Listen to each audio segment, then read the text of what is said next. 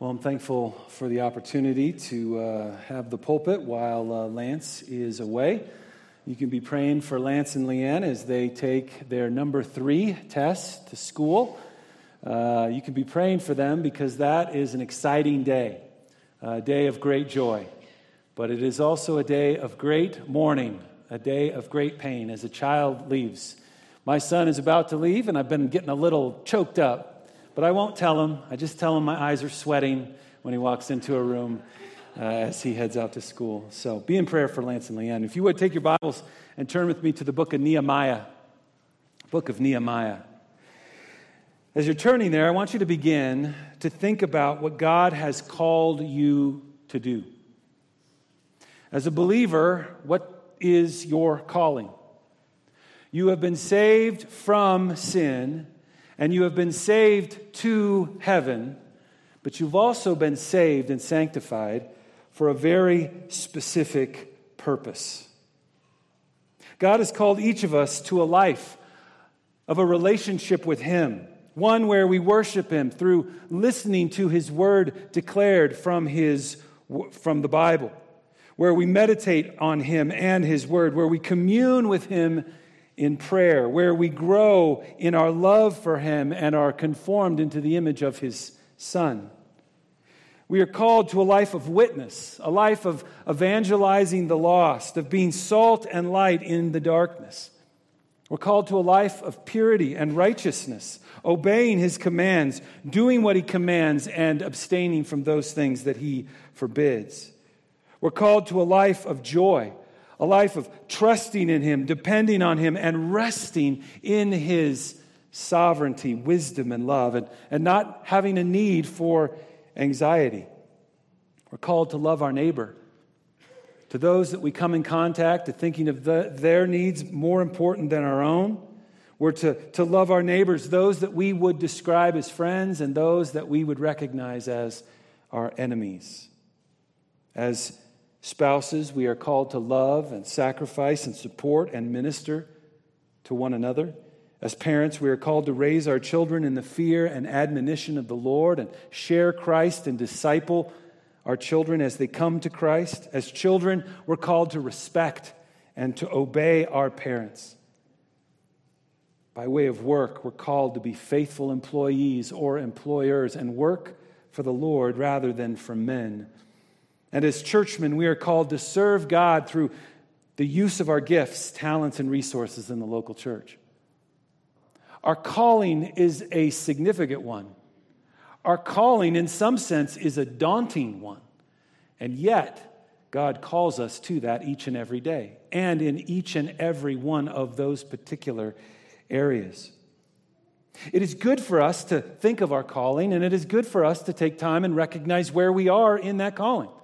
How are we doing? What grade would we give ourselves on those particular areas? And then begin to think, then begin to pray on how we would go about growing in those areas, changing in those areas, maturing in those areas, and moving on from where we are to where we will be. Well, the Scripture lays out 2 equally important requirements for us to accomplish those tasks, for us to accomplish our calling. And those 2 equally important requirements are dependency and diligence. There is to be a balance that believers have between depending on the Lord and being disciplined and diligent to do the work. Hard work is a biblical principle that is found throughout the pages of Scripture, as we must make every effort. We must discipline ourselves for the purpose of godliness. We must labor to the point of exhaustion. But the Bible also directs us that it is God who does the work. It is God who is the one who accomplishes all in and through us. Philippians chapter 2, verse 12 speaks of this balance perfectly. It says, "So then, my beloved, just as you have always obeyed, not as in my presence only, but now much more in my absence, work out your salvation with fear and trembling, for it is God who is at work in you, both to will and to work for His good pleasure." Unfortunately, however, you and I tend to fall on one side of these types of pursuits. We kind of lean over to the diligence element. And we work, and we work, and we work, and we strive, and we strive, and we strive, and we do, and we do, and we do. We think that through pure determination and effort, there will be change. And we demonstrate very little dependence on the Lord. And if you took the Holy Spirit out of the equation, which we can't, but if you did, there would be really no difference. Or we lean over and kind of fall off the side of the road on the other side, and we pray and we pray and we pray, and we read and we read and we read, and we wait for the Lord to work. And when opportunities arise, we abdicate our responsibility because we know God's going to work. It's like that situation in all of our lives where we have a friend, we have a coworker, we have a neighbor, and we want them to come to know the Lord, and we pray for them, and we pray for them, and we pray for them, and then we're at a particular situation, and the gospel, there's an opportunity to share the gospel. We sit there and go, Lord, save them. We find ourselves on one end of the pendulum or the other. But the Bible speaks of a balanced approach, one that has the believer working out his salvation, but also recognizing that it is God who wills and works for his good pleasure. We see it in Paul's ministry and in his letters that he labored to the point of exhaustion while striving according to his power, which mightily works within me. Striving speaks of diligence according to his power, which mightily works within me. That speaks of that dependency. As we turn our attention to the first couple of chapters of Nehemiah this morning, I want us to learn from the example of Nehemiah as he strikes a biblical and proper balance of that dependency and that diligence. We get to see it fleshed out. How does one balance those two very important requirements in a goal, in pursuing a goal? We're given a timeless example of how God works through a relatively ordinary person to accomplish something extraordinary. Nehemiah's task, his obstacle, his challenge is a very different one from ours. We are not being called to reconstruct the wall around Jerusalem. We're not being called to restore the heart of God's people where they were apathetic and rebellious to their God, but we do have a task. We have a calling to complete for God's glory. And we can learn from Nehemiah's life and heart as this servant balances those two requirements beautifully. Before we jump into our text, I want us to understand where Nehemiah is and what situation he is in. As we open up the pages of Nehemiah, there is a remnant of exiled Jews still in Persia. The Lord has exiled the Jews, and He has taken them in discipline and judgment for their sin. And where we find ourselves is that after those 70 years of captivity, there began a return back to the nation of Israel, back to Jerusalem. And they had started the work of building the temple. They had started the work of putting the walls, reestablishing the walls around the city. But they had failed. And Nehemiah is a part of the remnant that is still in Persia.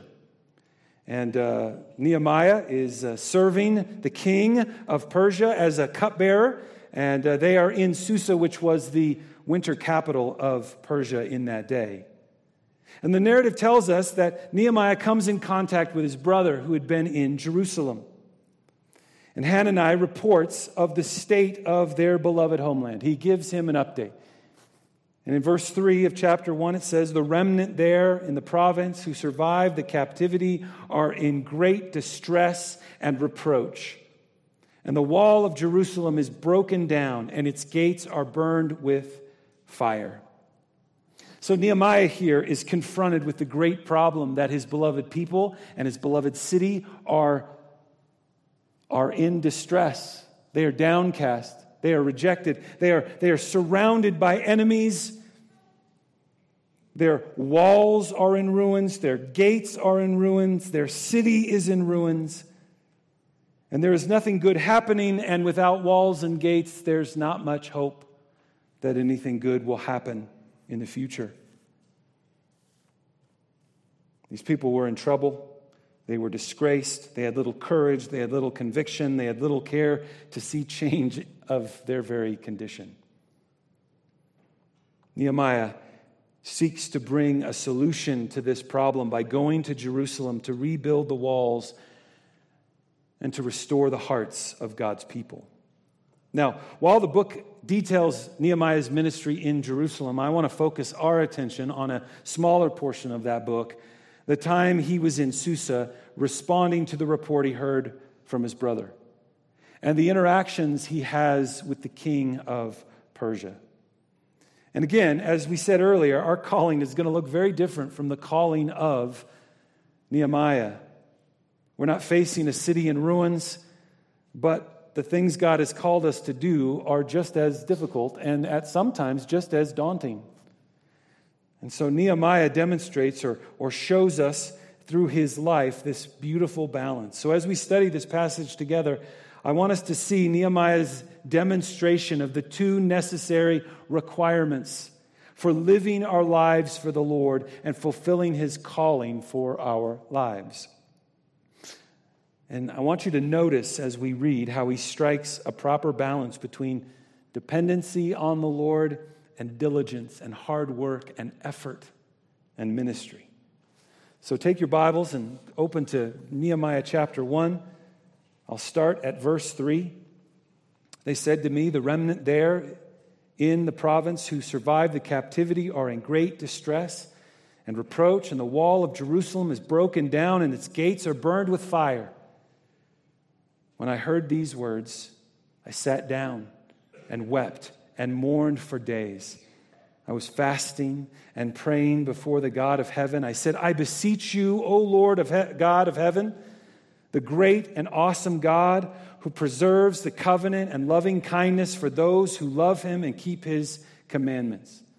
Let your ear now be attentive and your eyes open to hear the prayer of your servant, which I am praying before you now, day and night, on behalf of the sons of Israel, your servants, confessing the sins of the sons of Israel, which we have sinned against you. I and my father's house have sinned. We have acted very corruptly against you and have not kept the commandments, nor the statutes, nor the ordinances which you commanded your servant Moses. Remember the word which you commanded your servant Moses, saying, if you are unfaithful, I will scatter you among the peoples. But if you return to me and keep my commandments and do them, though those of you who have been scattered were in the most remote part of the heavens, I will gather them from there and bring them to the place where I have chosen to cause my name to dwell. They are your servants and your people, whom you redeemed by your great power, by your strong hand. O Lord, I beseech you, may your ear be attentive to the prayer of your servant and the prayer of your servants who delight to revere your name. And make your servant successful today and grant him compassion before this man. Now, I was the cupbearer of the king. And it came about in the month of Nisan, in the 20th year of King Artaxerxes, that wine was before him. I took up the wine and I gave it to the king. Now I had not been sad in his presence. So the king said to me, why is your face sad, though you are not sick? This is nothing but sadness of heart. Then I was very much afraid. I said to the king, let the king live forever. Why should my face not be sad? When the city, the place of my father's tombs, lies desolate, its gates have been consumed by fire. Then the king said to me, what would you request? So I prayed to the God of heaven. I said to the king, if it please the king, and if your servant has found favor before you, send me to Judah, to the city of my father's tombs, and I may rebuild, that I may rebuild. And the king said to me, the queen sitting beside him, how long will your journey be, and when will you return? So it pleased the king to send me, and I gave him a definite time. And I said to the king, if it please the king, let letters be given to me for the governors of the provinces beyond the river, that they may allow me to pass through until I come to Judah. And a letter to Asaph, the keeper of the king's forest, that he may give me timber to make beams for the gates of the fortress, which is by the temple, for the wall of the city and for the house to which I will go. And the king granted them to me because the good hand of my God was on me. Let's pray.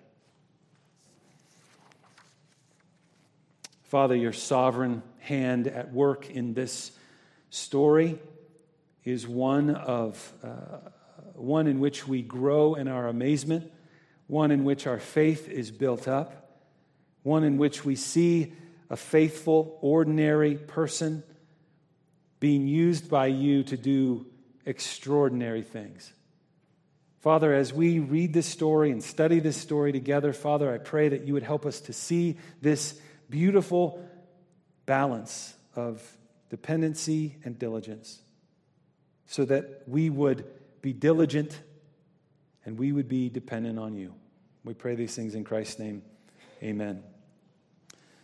Well, in looking at your text in verse 4, we can see that Nehemiah was floored by the news, literally and figuratively. He was saddened, he was grieved to know what had happened to his people. It says that he mourned, and that he wept, and that he sat down, which in that time was a physical way of demonstrating grief. He fasted and prayed because of the horrible situation that was reported to him. And in chapter 1, we see the response, and the first thing we see from his response is his dependence manifested. We see his dependence on the Lord as his first place he goes for help. When I heard these words, I sat down, I wept and mourned for days, and I was fasting and praying before the God of heaven. This verse is so important as it directs our attention to the way in which Nehemiah did things. Notice, if you will, what came between verses 3 and 4. Verse 3 is the situation in which he gets the declaration of what's going on in Jerusalem. And verse 4 is his turning to the Lord in prayer. What happened between 3 and 4 is nothing. Nothing happened. As soon as he heard, he turned to the Lord. He recognized God as the one that he must be reliant on. He heard, he grieved, he prayed. Prayer was Nehemiah's first response. It was not his last resort. I think of my own life, and I think of those times in which I am losing sight of dependency. And a situation arises, I notice one of those elements of my calling that needs to be strengthened, and I throw myself into it headlong. And after a couple of days or a couple of weeks of failure, I think maybe I should pray. Maybe I should ask the Lord to help me. But Nehemiah demonstrates something very, very different. He realizes that the one who could help him accomplish this amazing task was the God of heaven. Nehemiah demonstrated in this example that prayer and dependence on God is where we are to start. When we turn to the Lord and pray first, that is dependency. That is reliance. If you continue through this book, you will see that there are 12 different prayers in this book. 12 demonstrations of dependence, 12 recognitions that God is all-powerful and that for anything to happen, Nehemiah needed him to work. Yes, there was the physical task of building the wall, but there was enemies surrounding that. There's morale that is not good. There are people inside and outside that are questioning his leadership and questioning what God can accomplish. And he continues to turn to the Lord as he realizes God's ability to empower him for the task. The first response that we see from Nehemiah when this trial arises is not diligence. It's not work. It's not doing anything. It is dependence, and that is seen in his prayer for God to help. Our text then tells us or shares with us where that came from. Why would Nehemiah go there first? Nehemiah probably never spent a day in Jerusalem. Up to this point, he was born and raised in Persia. He saw and knew the power of the king. He saw the power that he wielded. Why not go to him first? He had a relationship with him, right? He was the cupbearer. He was in his presence on a daily basis. It appears from what we read in chapter 2 that they had a jovial relationship, and when Nehemiah begins to be a little sad, there is an intimacy with the king that he recognized Nehemiah's sadness. So why not go to the king? Well, our text tells us that he was fasting and praying before the God of heaven. One gets to this point of dependency through one's knowledge and recognition of who God is. And for the remainder of this chapter, and filled in this prayer, are doctrines of God that led Nehemiah to this realization and then dependency. It's interesting that this first title of God is this God of heaven. It reveals to us just whom his dependence was on and why he turned to him and why he turned to him first. He compares his power and his reign between the king that he spent time daily with, the king of this earth, the most powerful king of that day, with the God of heaven. Artaxerxes was the one that could have issued an edict declaring the walls to be rebuilt, which he eventually did. He could have financed the project, which he eventually did. He could have provided letters of support, which he eventually did. But Nehemiah doesn't start with him. He starts with the God of heaven and earth, the one that had the authority and power to do something, the one that was more powerful than the king of Persia. The very first thing that we see as we study this prayer is that Nehemiah was dependent on God because he had a right view of God. Nehemiah's dependency is the result or outworking of his understanding of who God is. And in contrast, when we look at our own independence, when we look at our own imbalance with these two words, diligence and dependency, it is the result of the outworking of ignorance or apathy to the doctrine of God in our life. We either don't know it, we don't meditate on it, we don't make it a part of our everyday thoughts, and therefore we turn to something that looks powerful. Or we turn to ourselves and how we think we can accomplish it. As we look at this prayer, we see 5 specific characteristics of God that led Nehemiah, or that he mentions in this prayer, that led him to depend on him. They are essential for us to know, believe in, meditate on, which will lead us to the same type of dependence that Nehemiah demonstrated. In verse 5, we see the first characteristic. Nehemiah was turning to God because of his recognition of God's greatness. The fact that God is greater than anyone or anything. I beseech you, O Lord God of heaven, the great and awesome or fearful God. This awesome God to whom Nehemiah turned is in contrast to the king that he served daily. In contrast to principalities and powers, both spiritual and physical. This understanding of God puts all others in their rightful place. If God is greater, why would I not then turn to him first? There is no one to turn to, no one as great, no one as awe-inspiring. The bigger our view of God is, the smaller our view of our problems are, and the greater our tendency will be to turn to Him. Again, that's why we get to verse 11, when he's actually making his request known. The prayer starts in verse 5, and it ends in verse 11. And he gets to the actual request at the end.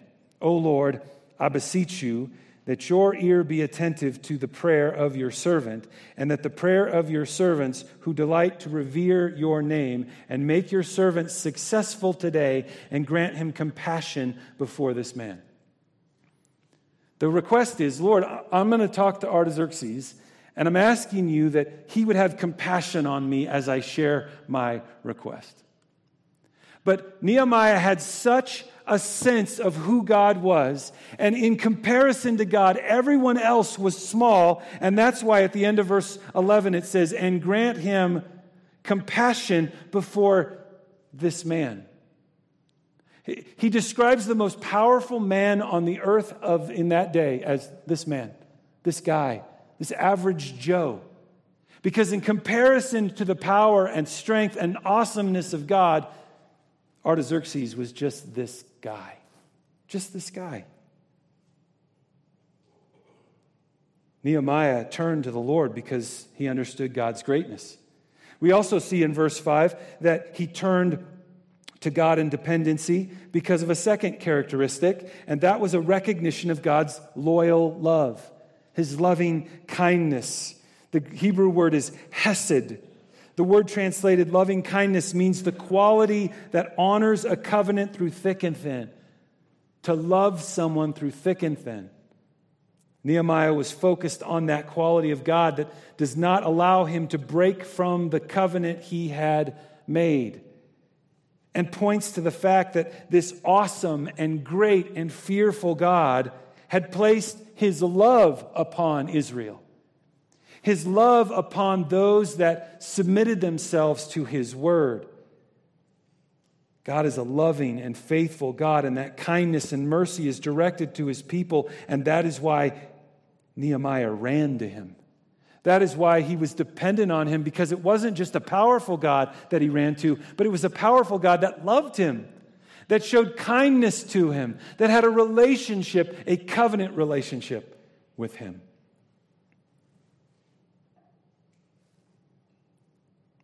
In verses 6 through 8, we see the third characteristic that caused Nehemiah to turn to God. And that was because of his recognition of God's forgiveness. That God was a forgiving God. As you read verses 6 and 7, you see in Nehemiah's confession of sin.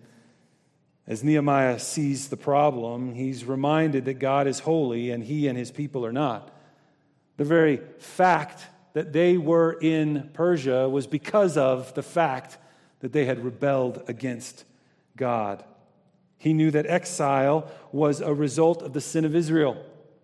They had played the harlot. They had served other gods. And because of that, God brought down judgment to the people. And he knew that confession of that sin was required for restoration. He identifies here the sin of the people. He takes personal ownership of it in his own confession. You can notice the use of 3 different words for the laws of God. He says they broke the commandments of God, the decrees of God, and the laws of God. Almost poetic in, Lord, I get it. We went against your holiness. I think that it is evident from the use of these different terms that Nehemiah understood the sinfulness of his people. He doesn't hide these issues from God, but he confesses them. He is upfront and he brings his guilt to God. And Nehemiah confessed the sins of the people and his sins to God because of the knowledge of his forgiveness. He runs to a powerful God that loves him, but also a God that will forgive him. That as he fulfills this task and as he demonstrates weakness and sin, that God in his love for him will continue to forgive. That's the type of God I'm going to run to. It's the type of God that I feel like I can because I recognize my own sin. We are constantly turning away, and therefore we are constantly dependent on God for forgiveness. In verses 8 through 10, we see a fourth characteristic that caused Nehemiah to turn to God instead of his own work, instead of the power of that day. Nehemiah depended on him because of his recognition of God's faithfulness to his word. Nehemiah came to God boldly reminding him of his promise. Now, God doesn't need to be reminded, but the point here is that Nehemiah understood what God had promised in Deuteronomy chapter 28 and again in chapter 30. If the people obeyed God, he would bless them and establish them securely in the land, and if they disobeyed, he would scatter them. He scattered them in 721 BC when he overthrew the northern kingdom, and he scattered them in 586 when the Babylonians overtook the southern kingdom. Nehemiah understood that God is a covenant-keeping God. He is a promise-keeping God. Nehemiah knew this, and it led him to turn to God for his promised help. Finally, in verse 11, we come to the sixth and last characteristic of God that caused Nehemiah to turn to him, and that was because of his recognition of God's sovereignty over the will and mind of others. Here we see that petition for help with the appeal with the king, that the king would have compassion on him when he made his request. Nehemiah realized that for things to change, the king needed to change. The laws needed to change. The king needed to make decisions that were different. Proverbs 21:1 says, "The king's heart is like channels of water in the hand of the Lord. He turns it wherever he wishes." Ezra 4 says that the king did not want the city rebuilt because he did not want them to make trouble. A strong city is an independent city. An independent city begins to think that they can handle things, and then they begin to stop paying taxes. So the king said, as they are weak, they will give me the money to help protect them, and things will stay trouble-free. But Nehemiah was going to ask for a leave of absence to accomplish the very thing the king did not want to be accomplished. And he was going to ask the king to pay for it. Hey, I need vacation, and I need paid vacation. And I need you to pay for the stuff I'm doing on vacation. He was going to ask the king for traveling documents so he could go from place to place without any entanglements. Nehemiah sought God because he knew that God was greater and that God could influence, bring about, and sovereignly intercede. Look, our calling from God is not an easy one. It's daunting. We have opposition from the devil. We have opposition from the world around us. We have opposition from our own unredeemed flesh. For us to fulfill that calling, we must turn to one that is able to accomplish that task. One who is great. One who is the greatest place for us to receive that power. One who is powerful, but not only powerful, but one that loves us. One who is holy yet forgiving. One who is faithful. One who is sovereign over everything. We must turn to him. We must turn to him in prayer, asking for help. We must turn to him in the word, determining how that is to be accomplished and to submit ourselves to the how. For it is through his strength and his strength alone can we attain our pursuits. Nehemiah's response to his need was to turn to God in dependence. But this passage shows us, secondly, that it also includes diligence. And we see diligence manifested in chapter 2. Nehemiah prayed, he fasted, he mourned, And he simply did not just let go and let God. He didn't just sit in his prayer chamber. He didn't just pray 24/7. He got busy while depending on the Lord. Our text gives us the time frame of this narrative, of these two chapters. In chapter 1, he tells us that Nehemiah heard of the condition of his beloved city and the people in the month of Chislev, which would have been around late November, early December. So think Thanksgiving. And in chapter 2, we see this situation that went on between him and the king in Nisan, which would have been late March, early April. Think Easter. 4 months go by. 4 months of mourning, 4 months of praying, 4 months of fasting. But what we'll find is 4 months of diligence. We see the other side of the coin, the second element of the believer's life. As we are called to accomplish what the Lord has for us, there is to be dependency, but we are to work out our salvation, as Paul says in Philippians chapter 2. Not work for our salvation, to work out our salvation. We have been saved, and it is through that saving grace that now we have been empowered to work. Chapter 2, in these 8 verses, it reveals 3 specific things that Nehemiah endeavored to do, all the while he was praying, all the while he was waiting for the Lord to open the door, waiting for God to grant him compassion before the king. His dependence on God is seen in his prayer to God, but also in his faithful living of life. He faithfully did what he was called to do. He faithfully fulfilled his roles. He faithfully worked. Look at verse 1. And it came about in the month of Nisan, in the 20th year of King Artaxerxes, that wine was before him. Wine was before him. His job was a cupbearer. Who brought the wine? The cupbearer. Nehemiah was doing his job. I took the wine and gave it to the king. Now I had not been sad in his presence. 4 months, 3 or 4 months. He is grieving in his heart, but he is joyfully at work. He is joyfully doing what he has been tasked to do. He is joyfully doing what God has placed him in at the moment, where he is blooming, where he is planted. He is doing his job. He is serving the king. He is ensuring his safety. He is fulfilling his requirements. 4 months had passed, and in those 4 months, he had not stopped doing his job. He did what was required. He did it in the way that was acceptable to the king.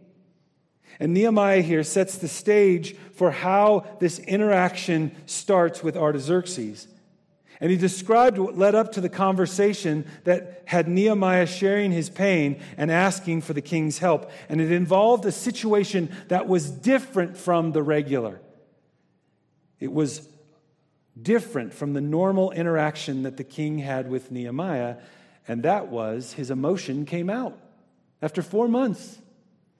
His heart and what he was thinking and what he was feeling and what he was mourning about was on his face. Nehemiah said, sad in the presence of the king. But that wasn't what was normal. He was waiting on the Lord, but he was waiting on the Lord through faithful fulfillment of roles. If we're going to fulfill our calling, then husbands, we're to faithfully love our wives. We're to faithfully raise our children. We're to faithfully do what is required of us each and every day. We live in a fallen world with the effects of sin everywhere. And our promises are not Nehemiah's promises, but our God is the same God as Nehemiah's. And that God is faithful to fulfill his promise. And God will work everything for our good. He will complete what he has started. He will sanctify us. He will be with us. He will give us joy and peace. And so we can faithfully serve with joy, trusting that the Lord will work in that. 1 Corinthians chapter 4 says, what's required of a steward? It's simply to be faithful. Draws a picture, Paul in his use of words draws a picture of a boat. And the person on the boat, he beats a drum. And when that drum beat goes, we row. And every beat of the drum, we row. We're faithful. We hear what God tells us to do, and we do it. We can do what we need to do, fulfill our responsibilities as we wait on the Lord. Nehemiah was able to declare in verse 3, let the king live forever. He was able to protect the king, seek the king's welfare with a joyful spirit because of his dependence on God, for he knew God would work in the midst of his faithfulness. A second example of diligence, dependent diligence, is seen at the end of verse 4. His dependence on God is seen in his continual and varied praying. Nehemiah had not stopped praying his chapter 1 prayer. He had not stopped going into his prayer chamber early in the morning or late at night to plead with the Lord concerning the ruins of his city. He had not stopped turning his attention to what he knew to be a true God. He had been praying for 4 months. But he also demonstrated his dependence through this short, quick, spontaneous prayer found in verse 4. I love this prayer. Then the Lord said to me, or then the king said to me, what would you request? So I prayed to the God of heaven. Verse 4's prayer is very, very different from the prayer of chapter 1, verses 5 through 11. His eyes were probably not closed. He probably didn't make this list of all the things that God was. He went, help.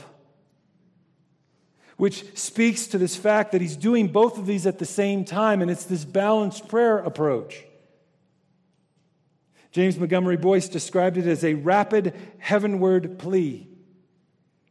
The discipline of prayer is exactly that, a discipline. It is a work, a task. It is an effort on our part, and it is something that we do continually and regularly, and that is a dependence. It is a diligence that manifests itself in. It's a dependence that manifests itself in diligence, Nehemiah's effort demonstrated his dependence because he knew it was how God works in us and how he uses what he uses to accomplish his will in our lives. That could be a long, private prayer, or it could be a short plea, help. Finally, the third example of dependent diligence is seen at the end of our passage, mainly in the white spaces. So whenever I say that, you should be a little concerned. His dependence on God is seen in his planning to be used of God. Again, while Nehemiah was praying for these last 4 months, he was also planning. He was also acquiring information. He was also preparing himself to be ready for that conversation. While he was praying, he was acquiring information. He had a single fixed goal of rebuilding the walls and gates of Jerusalem, and he sought to put a plan together to accomplish that goal as God moved in the heart of the king. We can see from his interaction with Artaxerxes that he gathered information during his morning fasting praying season of those 4 months. Look at verse 6. The king said to me, the queen sitting beside her. Just a side note, the word queen there possibly is speaking of the mother queen, which wouldn't be his wife, it would be his mother, which was most likely Esther. So there's a possibility, we won't spend too much time on that, but there's a possibility that Esther is sitting in the room, which is pretty interesting. How long will your journey be, and when will you return? So it pleased the king to send me, and I gave him a definite time. A definite time? Yeah, because he figured out how much needed to be done and how long it would take to be done to accomplish this task. Look at verse 7. And he said to the king, if it please the king, let letters be given me for the governors of the provinces beyond the river, that they may allow me to pass through until I come to Judah. Verse 7, we see that he had thought out possible obstacles that he would need to overcome and that he would need letters of safe travel. This guy had thought it out. He knew what he needed. He had planned to accomplish God's task. He was thinking, planning, strategizing. Verse 8, and a letter to Asaph, the keeper of the king's forest, that he may give me timber to make beams for the gates of the fortress which is by the temple, for the wall of the city, and for the house to which I will go. He thought out what he would need for the supplies. When the opportunity came, he was ready because he had been involved in planning. As you think about the calling that you have been called in the Lord, are you diligent to plan, to strategize? Hebrews chapter 10 says this, consider how to stimulate one another to love and good deeds. The author of Hebrews is saying, you don't just do it, you plan it. You strategize, you put it on your calendar, you organize yourself to accomplish these tasks.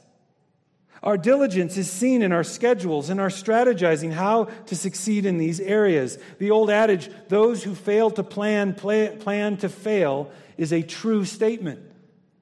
And that is a true statement even in our spiritual pursuits. God works in and through us as we are faithfully accomplishing what we are called to do, and we diligently do those things through planning, and Nehemiah demonstrated that perfectly.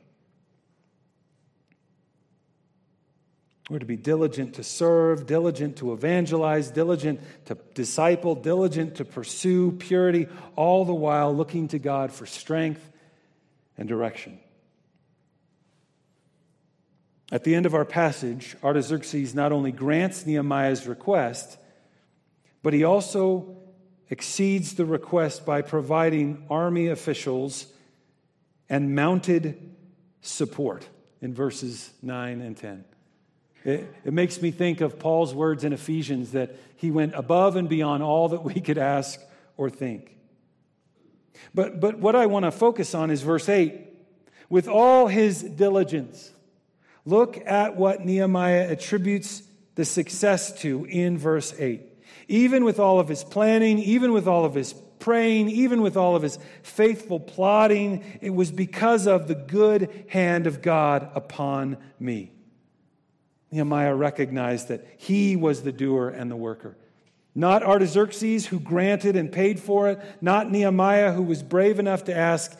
It was God. And Nehemiah interpreted his answered requests as answered prayer. That God had worked. As we pursue our calling in Christ, as we seek to evangelize, as we seek to disciple, as we seek purity and righteousness in our life, we must follow this example laid out for us by Nehemiah, and we must strike this proper balance of dependency and diligence. We must turn to Him in dependence, knowing that it is through Him and Him alone that we will accomplish all that we are pursuing, but we must also discipline ourselves for the purpose of godliness, knowing that God will work in and through us as we strive to accomplish all that He has set out to do. We must practice a dependent diligence in our Christian walk. Let me close by reading from Colossians chapter 1 as Paul is describing how he went about ministry. It says in verse 28 of chapter 1, and we proclaim Him, admonishing every man and teaching every man with all wisdom, so that we may present every man complete in Christ. And for this purpose I also labor, striving. So there's the diligence. According to His power, which mightily works within me. Let's pray. Father, we see the task at hand before us. We see the difficulty of it. We recognize the opposition. We recognize our own frailty. And Lord, we know that it is our calling to present our lives as holy and living sacrifices to you. And so in that pursuit, Lord, we ask that we would strike this balance of dependency through prayer, dependency through going to your word, dependency on taking advantage of the means that you have provided for us, but also, Lord, that we would work, that we would effort, that we would sweat, that we would plan, that we would strategize, that we would seek to accomplish those very things with our own toil. Help us to not go on one side or the other, but to stay and strike that perfect balance. We pray in Christ's name. Amen.